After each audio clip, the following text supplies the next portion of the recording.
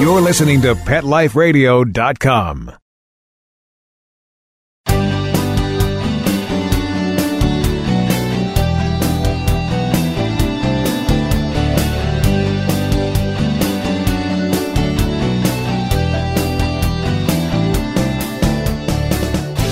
Welcome, animal lovers everywhere, to episode 67 of Awesome Animal Advocates on the Pet Life Radio Network.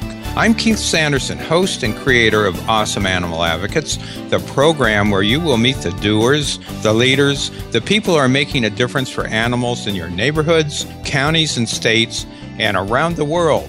You will learn how these amazing people became involved in doing what they are doing, why they spend time, money, and long hours each day fighting to save the lives of and or improving the living conditions of companion or domestic or wild animals and more. Today's guest is Scott Blaze, CEO and board president of Global Sanctuary for Elephants.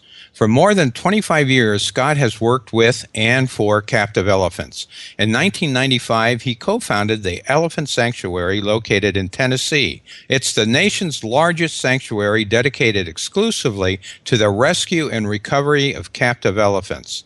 In 2013, Scott and his wife, Kat, who is a former lead caregiver and veterinary liaison for Tennessee Elephant Sanctuary, joined with renowned elephant experts Dr. Joyce Poole and Peter Granelli of Elephant Voices to form Global Sanctuary for Elephants, which is a nonprofit dedicated to the development of new sanctuaries for captive elephants worldwide. We'll meet Scott in a moment and learn what spurred him to become an advocate for captive elephants and the exciting work he is doing today. But first, a word from our sponsors. We'll be right back, right after these messages. Stay tuned. Do you know that moment when your dirty dog's about to jump in your nice, clean car? You can avoid all the cleanup and mess with a 4K9 seat cover. 4K9s makes heavy-duty seat covers and cargo liners that will blend seamlessly with the interior of your vehicle. You can find us at 4K9s.com. That's the number 4, KNINES.com, or on Amazon.com. 4K9s makes nothing but the best for your best friend.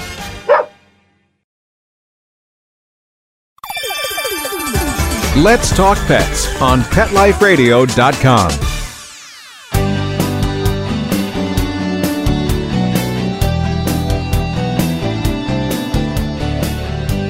Welcome back to Awesome Animal Advocates. I'm your host, Keith Sanderson, and meet our guest, Scott Blaze, CEO and board president of Global Sanctuary for Elephants. Welcome, Scott. Thank you for being with us today.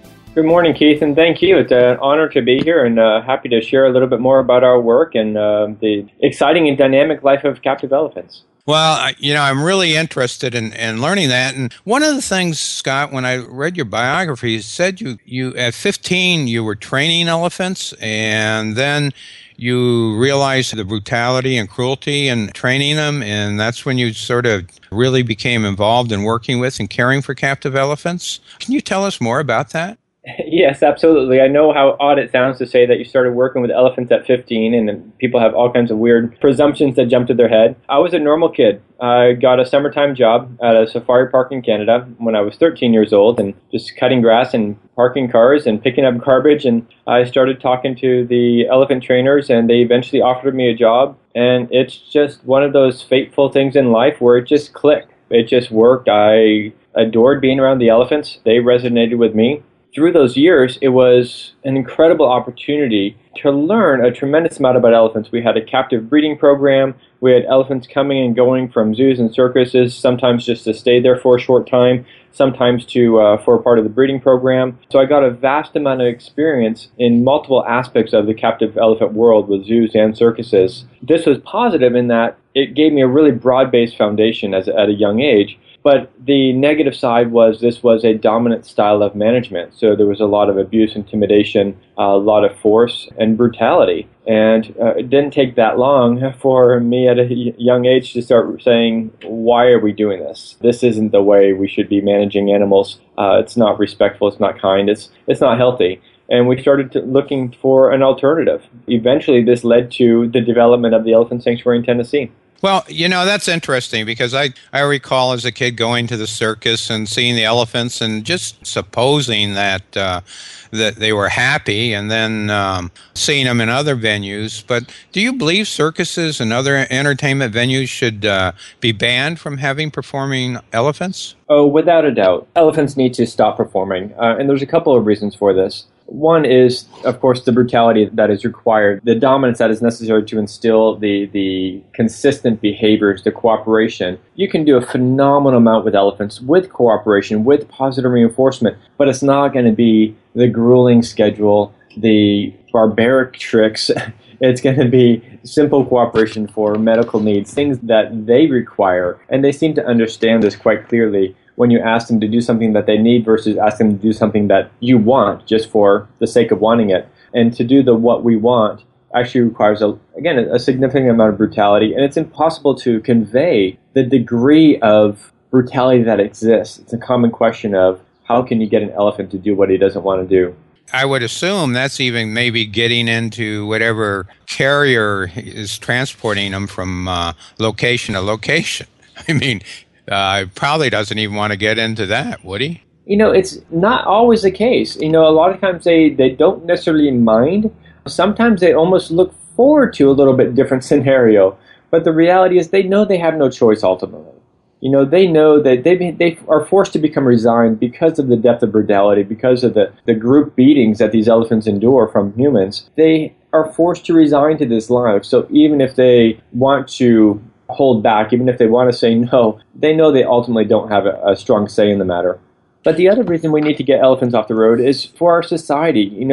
We need to stop looking at animals as entertainment. In general, whether it be elephant, horses, or whatever it is, we have to start looking at them as having value just for who they are. And until we can ban performing animals and really move forward and appreciate their core values, their core being, our society is never going to fully advance. That's interesting because, at least me personally, I would rather observe an animal maybe just a brief few seconds in nature. Like the other day, we were up along the Tellico River here in Tennessee, and we briefly viewed a couple of otters just playing, out in the wild and just enjoying themselves. And that few minutes was way more than I would ever get out of seeing an otter, captive in some little container someplace, or, some animal, other wild animal, otter-like animal being used in an act. So, I can understand why you're saying that. Now, you co-founded the nation's largest elephant sanctuary, the Tennessee Elephant Sanctuary, in 1995. And can you tell us a bit about how you founded it and about the sanctuary? Sure, absolutely. And exactly the story you just talked about is part of the reason why we founded it. When we actually were working with the Nashville Zoo, it was in a different location than it is right now. And we had hoped to develop something with them, something more expansive. They had about 35 acres of land, and our goal there was to expand the concept of elephant exhibits and give elephants more space. And we thought that the public would really appreciate this, to see a much more natural behavior. And what really drove this home was while we were there, we were available to answer questions of the public. And the first two questions when the elephant was in the exhibit was, can we ride her and does she do tricks? And it's like, this is her value. We took the same elephant at the same zoo and allowed her to graze in a picnic area. And we had asked the public just to stay on the sidewalk. And the number one comment was, we didn't know elephants ate grass. And that was the trigger for us. It's like, what are we doing? What are we really teaching people? Not only what are we doing to elephants, but what are we contributing to society by continuing to have these animals available to the public to learn their values to entertain? No, we have to teach people the value of who they are and what they truly are. So that's what really one of the final triggers is when the zoo decided they didn't want to put the money into it because it was a new concept. And during that same summer is when Tyke the elephant killed a trainer in Honolulu, and there's a new movie out about Tyke and her history. And then she was ran out in the streets and was brutally gunned down. And that's when we said, we have to do this. We have to find a way. We have to create a space where elephants can have a new life, where these elephants that don't fit into the mold of typical captivity of zoos and circuses, where they have somewhere to go. elephants out of social issues, aggressive issues. And we started with 100 acres in Tennessee. We got a loan for the property, and we just took a chance. We tried to get other people to help us, and everyone said, great idea, but how's it going to be funded for the long term? And we honestly didn't know. But we did know that we needed to take a chance on a healthy future for these elephants. How large is the sanctuary? It started off, the sanctuary in Tennessee started off at about 100 acres, 112 acres, and now it's 2,700 acres. We grew because of the elephants. We didn't know what to expect when you started the sanctuary. Were they going to become more rogue? Were they going to become more wild without dominance? Were they going to truly be able to adapt to a more social life again? Eventually, what we saw is that they did adapt. They adapt in most cases seamlessly. Elephants with horrific past just completely morphed and evolved into completely new beings. And what we saw was once they started to recover, they started to go back to a more migratory nature. And when we first started the sanctuary, we said, okay, we probably need about 10 acres per elephant to sustain their dietary need, which is about right. But we realized that it doesn't matter if it's 1 elephant or 10 elephants. They need the same amount of space because the space required is about the psychological stimulation more than it is the food. And they need substantially more space for this desire to meet this need than they do to meet their dietary needs. I think one of the things many of us forget is that elephants are probably one of the most, if not the most intelligent of all social animals as far as those that graze. And a lot of times they lose that social aspect when they're in captivity. That can be really, I imagine, really a frightful experience for them and very cruel. Well, they become a shell of their existence. They truly do, and there's no way to underestimate, to fully define this, I guess, because they become a true fraction of who they should be. And they're labeled as such in captivity. Elephants that haven't had social experience or have the opportunity, the autonomy, and the protection, they're labeled as antisocial because they don't get along with their 1 or 2 other companions. And when this same elephant that is labeled as antisocial is in an environment where they get to choose their companions, when they have the protection to walk away from a challenging situation and just seek a little solitude, it allows them more comfort and more security to then unfold into a social animal. But you have to have the nurturing autonomy protection that we all need, that all social sentient beings need in order to be a truly social being. Same thing with dogs or cats, or humans. If they're not properly socialized, if they don't have the protection and security, they're going to become reclusive. And that's what happens to these elephants. And I don't know that you can say it's fearful for them. I think it's an adaptation to their environment, and it's just nature making the best out of a bad situation. And they don't always realize how bad it was until they see how good it can be. And that's when you see the remarkable journey. It's sort of like they just didn't realize what they missed until they were exposed to a different life. In many cases, yes, because it becomes about survival. You not only provided sanctuary, but you actually went out and rescued elephants. Is that right? Yeah, the term rescue is widely used for any animal that comes to a better situation in most cases. And we had elephants. To date, the Elephant Sanctuary in Tennessee accepted 24 elephants. They came from every facet of captivity, with privately owned, from zoos and circuses, and for a gamut of reasons. Some were rather ill, some were aggressive, confiscated. Some were from progressive zoos saying, we realize we can't properly care for these elephants in captivity. We need to do more for them. And our space, no matter how much money we put into it, is going to still be too limited. So these zoos have made decisions to move their elephants to sanctuaries as well. Some of the rescues, were confiscations, were probably the biggest rescues, where we were called essentially with little notice saying elephants needed to come out of really bad situations. And, irrelevant of where they came from, whether it be a planned process over a number of years or a short-term rescue, every one is miraculous all on its own. Every one has a journey and a story and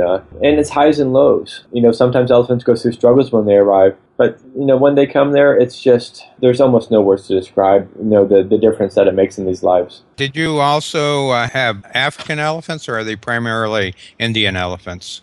We started with just Asian elephants, and we were going to remain very species specific, and we were also going to be with just female elephants because they are a matriarchal society. And we also know that these elephants were coming in already very physically and emotionally compromised, so we didn't want to encourage breeding and procreation on an already compromised elephant. Plus, our money and focus could also be going towards raising elephants versus rescuing more, and we wanted to keep our doors open to rescue and receive as many elephants as possible. Over time, as we evolved and we started growing and expanding our property, we realized there was an opportunity to take African elephants as well. And we were contacted by 2 individuals asking us to please take their African elephants. And that's what kind of triggered us to consider this possibility. And at this point, they've taken 3 African elephants and 21 Asian elephants. Now, do they commingle? No, they don't. They are in separate facilities. They have mingled across a common barrier on occasion. But when the African elephants first saw Asian elephants, they thought they were aliens from another planet, and they ran away from the fence as fast as possible. But this partly defines the difference between African and Asian elephants. Asian elephants are a little bit more passive, a little bit more introspective, and African elephants tend to be a little bit more reactionary, a little bit more high energy. They can commingle, they can coexist, but oftentimes in a captive environment, it causes compromise for both. More so for the Asian elephants because they're not accustomed to this high energy physical play, and oftentimes that can be perceived for an Asian elephant, that can be perceived as aggression. So you have an African elephant saying, hey, I want to play, and the Asian saying, hey, I don't want to fight. So even though they can get along, just their nature can cause conflict. So we wanted to allow them to be who they are to the fullest degree possible, and the best way to do that is to keep them as separate herd environments. We did have 2 Asian elephants that grew up with African elephants in zoos, and both arrived with this very physical nature, and both were actually aggressive to some of the other elephants when they arrived, and actually aggressive to each other for quite a long time because they brought a different mentality into the Asian herd than most of the Asians were accustomed to. So it's almost like they had a different culture than the other Asian elephants. It is a completely different culture. It's a completely different way of being. Their dietary needs are a little bit different. We jokingly said there's, the similarities are 4 legs and a trunk, but it's not too far off. They're all dynamic. They're all incredibly intelligent. They're all emotionally sensitive. So there's a lot of similarities that way. But in terms of the culture of both species, there's a lot of differences between them. Wow, that's just amazing because, I've seen them both, as most people have, but never really got an opportunity to hear what the differences were. Now, hey, Scott, you left Tennessee Elephant Sanctuary in 2011, and what caused you to make the decision, and what did you do for the next few years? It was probably the most difficult decision I ever made in my life, was to step away. But the reality is there comes a time, I think, in all of our lives where we realize that it's time to make a change. This is all I had done. From the time I was 15 years old, I had worked with elephants. From the time I was 22 is when we started the sanctuary. And my whole life had been, basically 24/7 living this life of sanctuary. And it was remarkable. It was a phenomenal life. Completely blessed in so many ways. But with changes that were happening in the sanctuary and a new leadership and also the core staff that we had there at the time, it seemed like an opportunity for me to move on and see what was going to be the next phase. Initially, we slowed down for a little while. I wanted to get a quote-unquote normal job. We actually spent some time with family, and within the first, 2 months after leaving, we actually got a call right away saying, will you come down and rescue an elephant from Chile? It was the last circus elephant in Chile, and they had already tried to move her 2 times away from the circus, but the circus was not willing to help them move her at all. And the people that were trying to move her were not skilled in doing so. So we actually got a phone call on, I think, the day before Christmas saying, we expect to get a call from the judge with little notice that we can move Ramba. And indeed, 2 days after Christmas, they got a call saying, we have 10 days to move Ramba.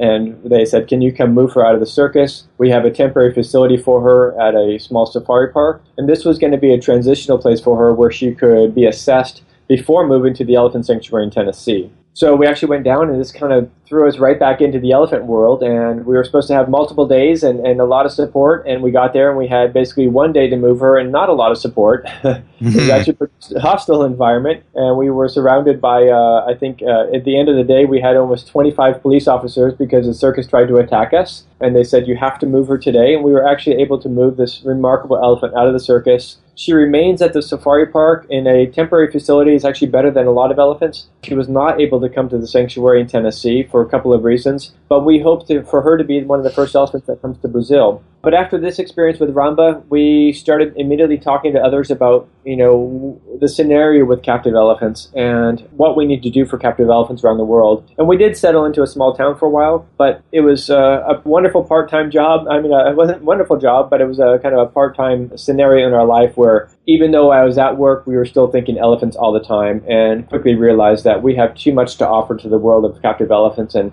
that's kind of what led us to starting the new organization. Wow, what a story. And we need to take a break right now, Scott. And all you listening, stay with us, because when we return, Scott will share us with the pioneering work Global Sanctuary for Elephants is undertaking in Brazil. And we'll be right back.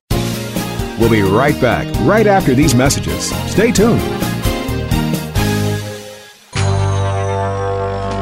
It's DesignerPetSweaters.com. Hand-knitted designer sweaters for your precious pup or cool cat. Beautiful couture patterns for your pets, including custom-knitted formal wear, casual wear, yachting, and even sports-themed. Many designer pet sweaters include feathered tammy hats, top hats, and a lot of sparkle. Each sweater includes leg loops, front paw sleeves, and leash opening. Visit DesignerPetSweaters.com to order your four-legged fashions today. Your pets will stay warm for the winter and be runway ready. Large or small, we fit them all. DesignerPetSweaters.com. Calling all pet product manufacturers and pet experts. Let the public relations and marketing professionals at Whitegate PR get you featured in the news. I'm Dana Humphrey at Whitegate PR, and we have been specializing in pet product PR for over 10 years and can get your brand featured in the media, from TV to radio to print to blogs. You can find out more at www.whitegatepr.com. Let's talk pets. Let's talk pets On Pet Life Radio. Pet Life Radio. PetLifeRadio.com.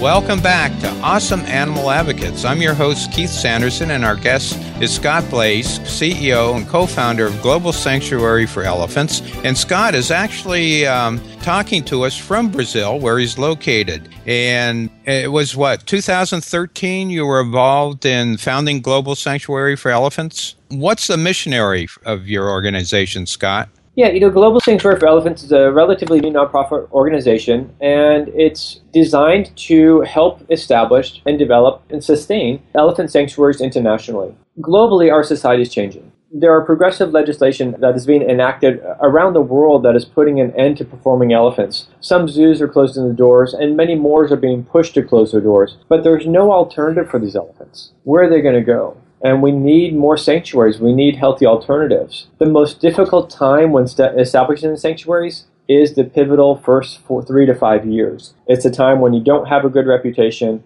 It's a time when you don't have a lot of public understanding, especially in a new country. And you need both of those in order to develop the financial support. It's also a time for board of directors starting these organizations that have the greatest amount of fear. You have to invest the most amount of money. And there's no guarantee, just like we said, and we had in Tennessee, there's no guarantee that what's going to happen in 2 years or 5 years or what support's going to come down the road. And this is a scenario where many projects stagnate. We have some colleagues in Europe that are working on a sanctuary, and they've been working to get it started for almost 6 years. And we said we have an opportunity. Not only do we have the knowledge, we have a good reputation for, not only our work with elephants, but also with trust from donors. They understand, our dedication to their dollar and to the elephant programs. But also we have the belief and the trust of what will come, what will evolve, because we had been there before. And we can bring all these elements together, combined with knowledge we work with Joyce Poole, who has been working with elephants in the wild for over 40 years. She's a wealth of knowledge. And our experience, combined with several other advocates, came together to say, let's develop this organization so we can help get sanctuaries off the ground. Whereabouts in Brazil, do you actually have a physical sanctuary there, or are you in the process of getting the property, or just what's happening now? A little bit of both. We've been in Brazil for about a year. We're in more or less central Brazil. We're in the state of Mato Grosso, and MATO space GROSSO, and we're close to the capital city of Cuiabá, Cuiaba. That's the state capital of Mato Grosso. And we do have property. We have yet to finalize the first full payment, but we have secured land with an incredible owner. It's 2,800 acres of just absolutely phenomenal land. And one of the differences between here and when we started Sanctuary in Tennessee is we're starting big right away. because we know how fast the sanctuary will evolve. So we've secured this incredible 2,800 acre property in rolling hills, springs, in a climate that is ideal. In Tennessee, we needed barns, elaborate barns for elephants in the wintertime. Here, all we need is open-sided, structures that can protect us from the sun and the rain, that can be medical care centers. But the elephants never have to be closed in a barn at any day during the year because the weather and the climate is absolutely perfect, ideal. And so we haven't started moving onto the property yet. We're just in these initial stages of gathering more support, and we're about to start a funding campaign, a crowdfunding campaign to help us get the funding to kick the development in process. With the funding in place, we should be able to accept elephants within the first 3 to 6 months, and we actually have about 6 to 10 elephants that could come within the first year alone. Wow, that's amazing. Now, will this serve just Brazil or all of South America? It's going to serve all of South America and possibly beyond. We've already been approached about some of the elephants in Mexico. We've just been asked about an elephant in Pakistan, and we've also been asked about elephants in Europe. So this opens up a world of possibilities. It's much more difficult to get elephants imported into the United States than it's going to be to get elephants imported into Brazil. And when I say imported from captive scenarios. We will not be bringing elephants from the wild. These are elephants that have already been compromised and traumatized in captivity, and we will be bringing them into a healthier sanctuary.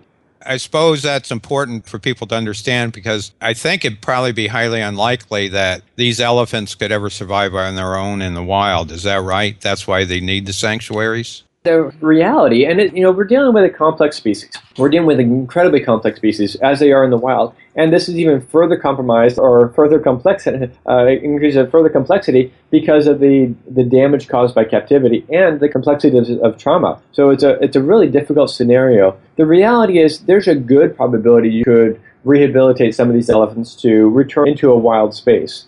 However, there's a significant portion of them that will always need medical care because of the damage that has been done, because of the physical compromise that has been caused. Emotionally, I believe they could evolve and could grow enough to develop their own little herd in a wild setting. Tragically, the wild doesn't exist anymore. Yes, there are phenomenal places in the wild that still exist, but there's not an opportunity for us to take wild spaces and use them for captive elephants. We have to preserve these wild spaces for the wild populations, the limited wild populations that remain. And that has to be our goal in these wild habitats, is to preserve these wild habitats for wild populations first and foremost. We can manage elephants quite well in captivity. We can manage them quite well in a sanctuary, and this is the best case scenario. We've looked at sanctuary as a halfway house, with possibly introducing them into a semi-wild habitat. But when you look at the whole picture again, it's clear that the best use of finances, the best use of the land, the best consideration for all facets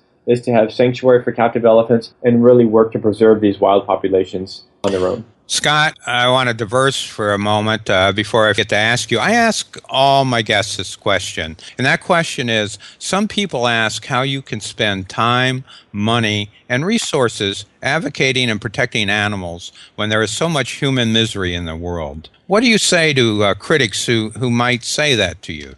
Oh, this is a great question, one that we've been asked on many occasions. And, the reality is that we have responsibility for all facets of our world. We have a responsibility to the damage that we've done. We have a responsibility to live in a world that is mutually protective and mutually respectful of every facet of our world, and that involves elephants. We are the ones that have brought them here and caused the compromise, and we have to be the ones that give back. We have to be the ones that repair the damage that we've caused. I also believe that there is no limit to the amount of resources available for creating our world into a better place. There's more than enough money to go around to help people, animals, dog, cats, whatever it may be. There's more than enough money in our world. We have to just focus it in the right directions. And we all have a role in our world. My role, what I've fallen into, is to help elephants. Other people help dogs. Other people help humans. We all have responsibility. We all have a purpose. And this is where I can make the most positive difference for a better tomorrow. Well, that's a great answer, because the bottom line is if we all do something, then good things will happen. And that's a fantastic answer. Now, is there a website that can provide us more information about Global Sanctuary for Elephants? Yes, absolutely. It's quite simple, www.globalelephants.org. And from there, you can get to our Facebook page and Twitter pages and Instagram. And it's going to be exciting few months to come with our new development. And and hopefully arrival of elephants quite soon. There's a huge need here in South America, and actually in all of South America. They are setting a global trend. 5 countries have already banned performing elephants. Brazil is about to do the same. Uruguay is about to do the same as well. And soon, this is going to be an entire continent that has banned performing elephants, and they also have a progressive solution as well with the development of Elephant Sanctuary Brazil. So exciting days, exciting time, and we're really looking forward to giving back to some of these elephants. You know, it's interesting you mentioned that because we've had Tim Phillips and Jan Kramer on as guests a couple times from Animal Defenders International, and they've been doing similar work as far as circus lions and big cats and other animals are concerned. And it's really, really great to see people working so hard to take animals that have been leading sometimes incredibly cruel lives and giving them another chance. And now on the website, can I learn more about how I might be able to volunteer or donate to your organization?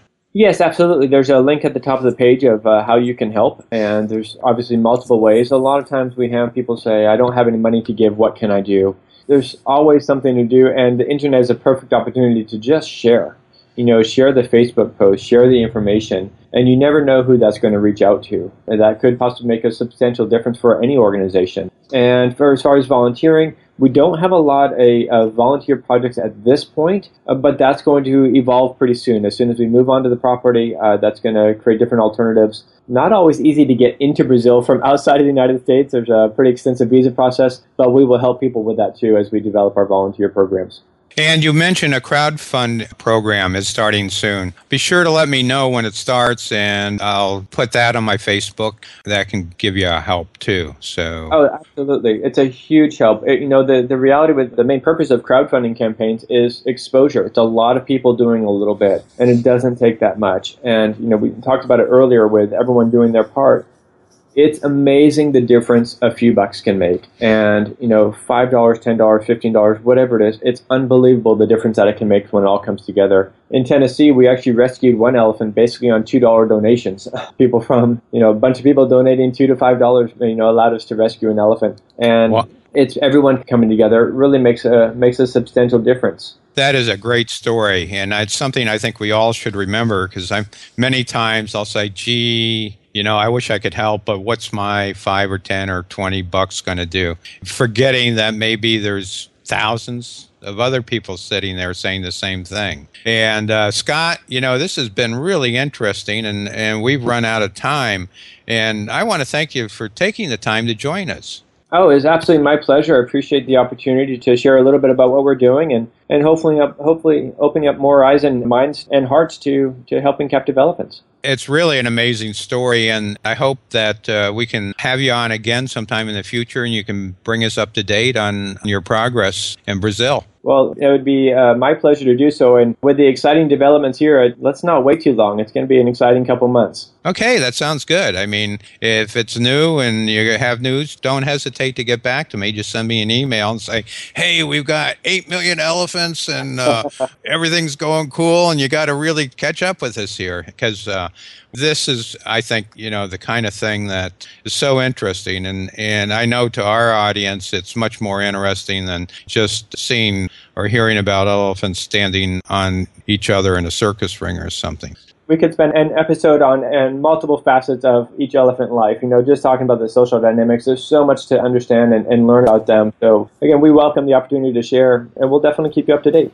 Well, that's great, because, Scott, you're certainly optimistic and an inspirational example of how animal advocates are helping animals and improving or saving their lives. I'm sure I speak for every one of our listeners when I say keep up the good work, Scott. Thank you so much. We'll do what we can. Thank you for sharing with us the work that you and your colleagues are doing at Global Sanctuary for Elephants. And I want to thank Mark Winter, executive producer and co-founder of Pet Life Radio, and the sponsors who make this program possible.